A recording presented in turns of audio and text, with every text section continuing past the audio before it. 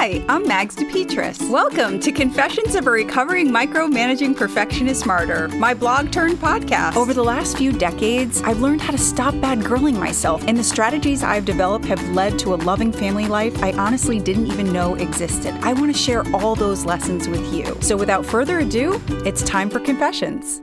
Changing direction. This schedule could hospitalize me. I love this quote by Lao Tzu. If you do not change direction, you may end up where you are heading. In the last few weeks, I've had a little look-see into where I'm heading.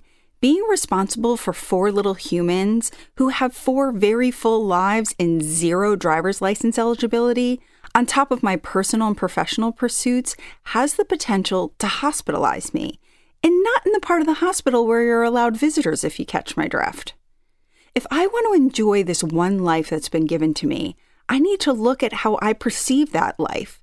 If I'm always sending negative messages to myself and taking on too much, I'm going to end up exactly where I'm heading. A victim of my own chaotic existence.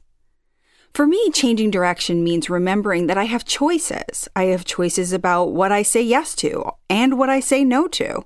And I love to be reminded that as an adult, I don't have to justify, explain, or defend my changes in direction to anyone.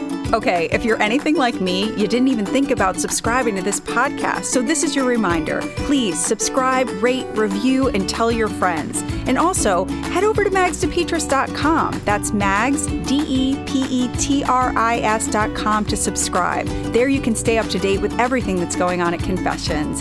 Have a wonderful day and take care.